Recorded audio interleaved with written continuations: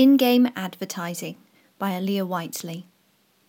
The UK's fastest-selling video game of all time, at least up to this moment, is 2013's Grand Theft Auto V.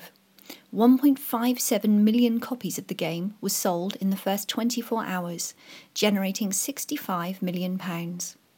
For some perspective on that, Skyfall, James Bond's latest outing, is the highest-grossing film in the UK. On its opening weekend, it took an enormous amount of money, smashing the all-time Saturday cinema attendance record to make £20.1 million. With those kinds of figures, you might be forgiven for thinking video games are the future of the entertainment industry. And yet it's easier to picture the connection between advertising and Skyfall than it is to accurately describe how brands work with video games. Skyfall marks the first time that you'll see James Bond drink a branded beer. We're already very comfortable with the idea that he'll drive a certain type of car and wear a certain type of watch.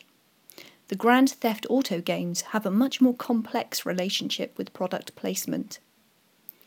The GTA universe has its own TV and radio stations, its own billboards and its own products, all of them parodying well-known brands. Thus, a social networking site becomes Life Invader, and a popular carbonated beverage is known as Sprunk. This sardonic look at advertising provides part of the game's huge appeal. To use real product placement would be of detriment to the tone of the world it creates. Plus, GTA 5 is not without controversy. There is also the question of whether brands would willingly affiliate themselves to that experience. That's not to say that all video games are hostile to in-game advertising. Just as you wouldn't try to push your brand of chainsaw in a horror movie, you might find that while GTA's world is not for your soft drink, another type of game might provide a less sarcastic environment. Trying to make a realistic experience is key here.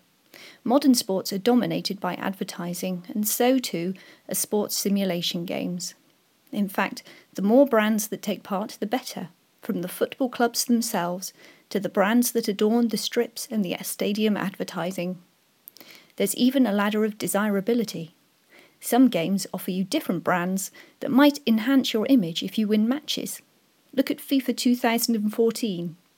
It recreates the world of professional football right down to the boots. There are 95 authentic boots in the game, and you unlock different brands by climbing the leagues. Players have been known to make videos of their boot collections. Or take a game in which gamers play soldiers trying to take and hold a military target, such as a key building in a city. What kind of city would it be without billboards, recognisable cars, mobile phones and the accoutrements of modern life? Game players are expecting to see advertisements in these arenas. Advertising has become part of our daily existence. In any game that's trying to emulate aspects of reality, not having any billboards or adverts at all would be obviously fake. There is plenty of opportunity to get involved with in-game advertising in two forms, static and dynamic. Static adverts work much like product placement in films. Once it's there, it's there. A brand of beer may decide to change its look at a later date, but Skyfall will forever capture it at that moment, and your brand will forever look a certain way in your chosen video game. This can be problematic. Development from the programming stage can take many years, but it does offer the chance for a brand to be fully integrated into a game, instead of simply appearing on billboards that players pass by. It's worth bearing in mind that making an advertisement a large part of the gaming experience does bring risks. In 2013, Maxis, part of Electronic Arts, released a Nissan Leaf charging station for its city-building game, SimCity, to negative press and customer feedback. The general consensus was that such an obvious attempt to advertise within the SimCity world could open the floodgates for other brands, overrunning the gaming experience. Dynamic in-game advertising offers a much more immediate and controllable experience for brands. It relies on a good internet connection, which is pretty much the norm anyway in video gaming nowadays, to place adverts within the game using an ad server. Using the internet connection allows the advertiser to target that much more effectively by time and location, for instance. and the advert can be altered as and when required. In November 2013, Rapid Fire, an in-game advertising network, delivered dynamic in-game advertising for Paramount Home Entertainment to promote one of their television shows. Billboards showing the DVD release date for the latest series ran across 6 video game titles for 2 weeks and was geo-targeted at the Australian market. Although it offers less opportunity to really involve your brand within the structure of the game, such as signing up your mark to be used throughout a driving game like Gran Turismo, where desirable cars are won through racing and added to a player's virtual garage, dynamic advertising is open to manipulation in a way that static advertising doesn't offer. It's interesting to note that dynamic advertising is used in surprising arenas. The 2008 Obama presidency campaign teamed up with EA Sports to run adverts during their games in contested states. The teaming up of brands to video games can, then, be a highly profitable business all round if it's handled well. To return to the Gran Turismo game series, published by Sony Computer Entertainment, it's not just the players who benefit from being able to win or purchase some of the great car marques for their garages. Gran Turismo has become a huge part of both the motor racing and the gaming communities, and combines them in exciting ways, using its status as the highest-selling video game franchise for the PlayStation. It sponsors a number of real-life racing events and teams, including Peugeot and Aston Martin Rapide S, and has joined forces with Nissan to set up the GT Academy, an annual worldwide competition in which gamers compete in virtual and real races in order to win a chance to become a professional racing driver. GT Academy started in 2008 and is a hugely powerful success story. In January 2014, a GT Academy winner claimed first place in the Dubai 24-hour race. Nissan, Sony, the players, and the world of motor racing all benefit. Motor racing has traditionally been seen as a sport only open to those with enough money to get into the game. By creating a new route into a real experience for the customers who enjoy the virtual one, GT and Nissan win real respect. GT doesn't feed off the motor racing business. It is fast becoming a key part of the future of the motor racing business. There is an alternative to building your brand into a game. Why not build a game around your brand?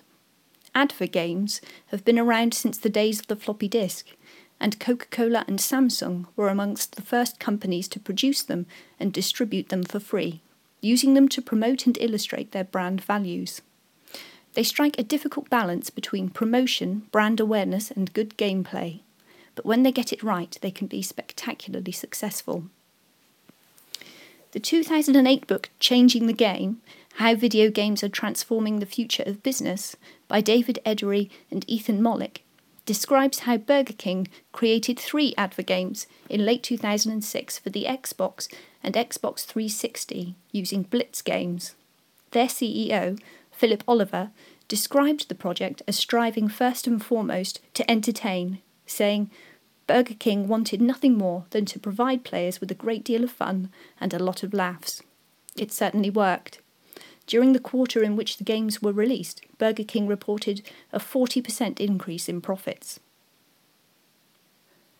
Adver games nowadays utilise social media effectively and can easily be educational or political in tone as well as commercial.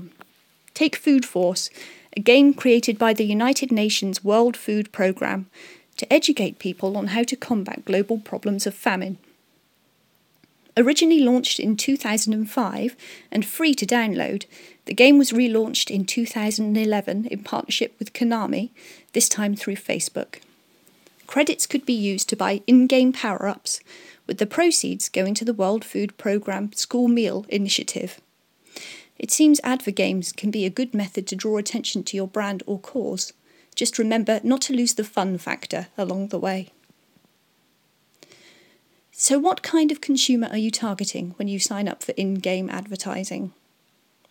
Traditional wisdom states that you're talking to lone 15 to 34-year-old males and that you'll have their undivided attention as they interact with the screen that much more fully. Studies have tended to concentrate on this demographic and found a willing market.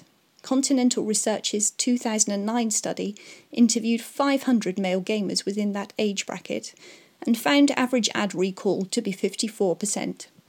James Meyering, Director of Media at Continental Research, said, "Brands that are advertising to gamers are reaching affluent, brand-literate young men." But maybe it's time to reassess that image. For a start, the Entertainment Software Association's 2012 Sales, Demographic and Usage Data report showed that 47% of game players and 48% of game buyers are women. Also, a majority of gamers play with friends and family. Internet connectivity has changed in-game advertising and may also be changing the gaming community, offering a much more social experience. Perhaps it's time to re-evaluate who we're talking to when we picture the video gaming community. Brands may feel more comfortable with the traditional world of cinematic product placement, but looking at the sales figures suggests that it's time we all got in on the video game.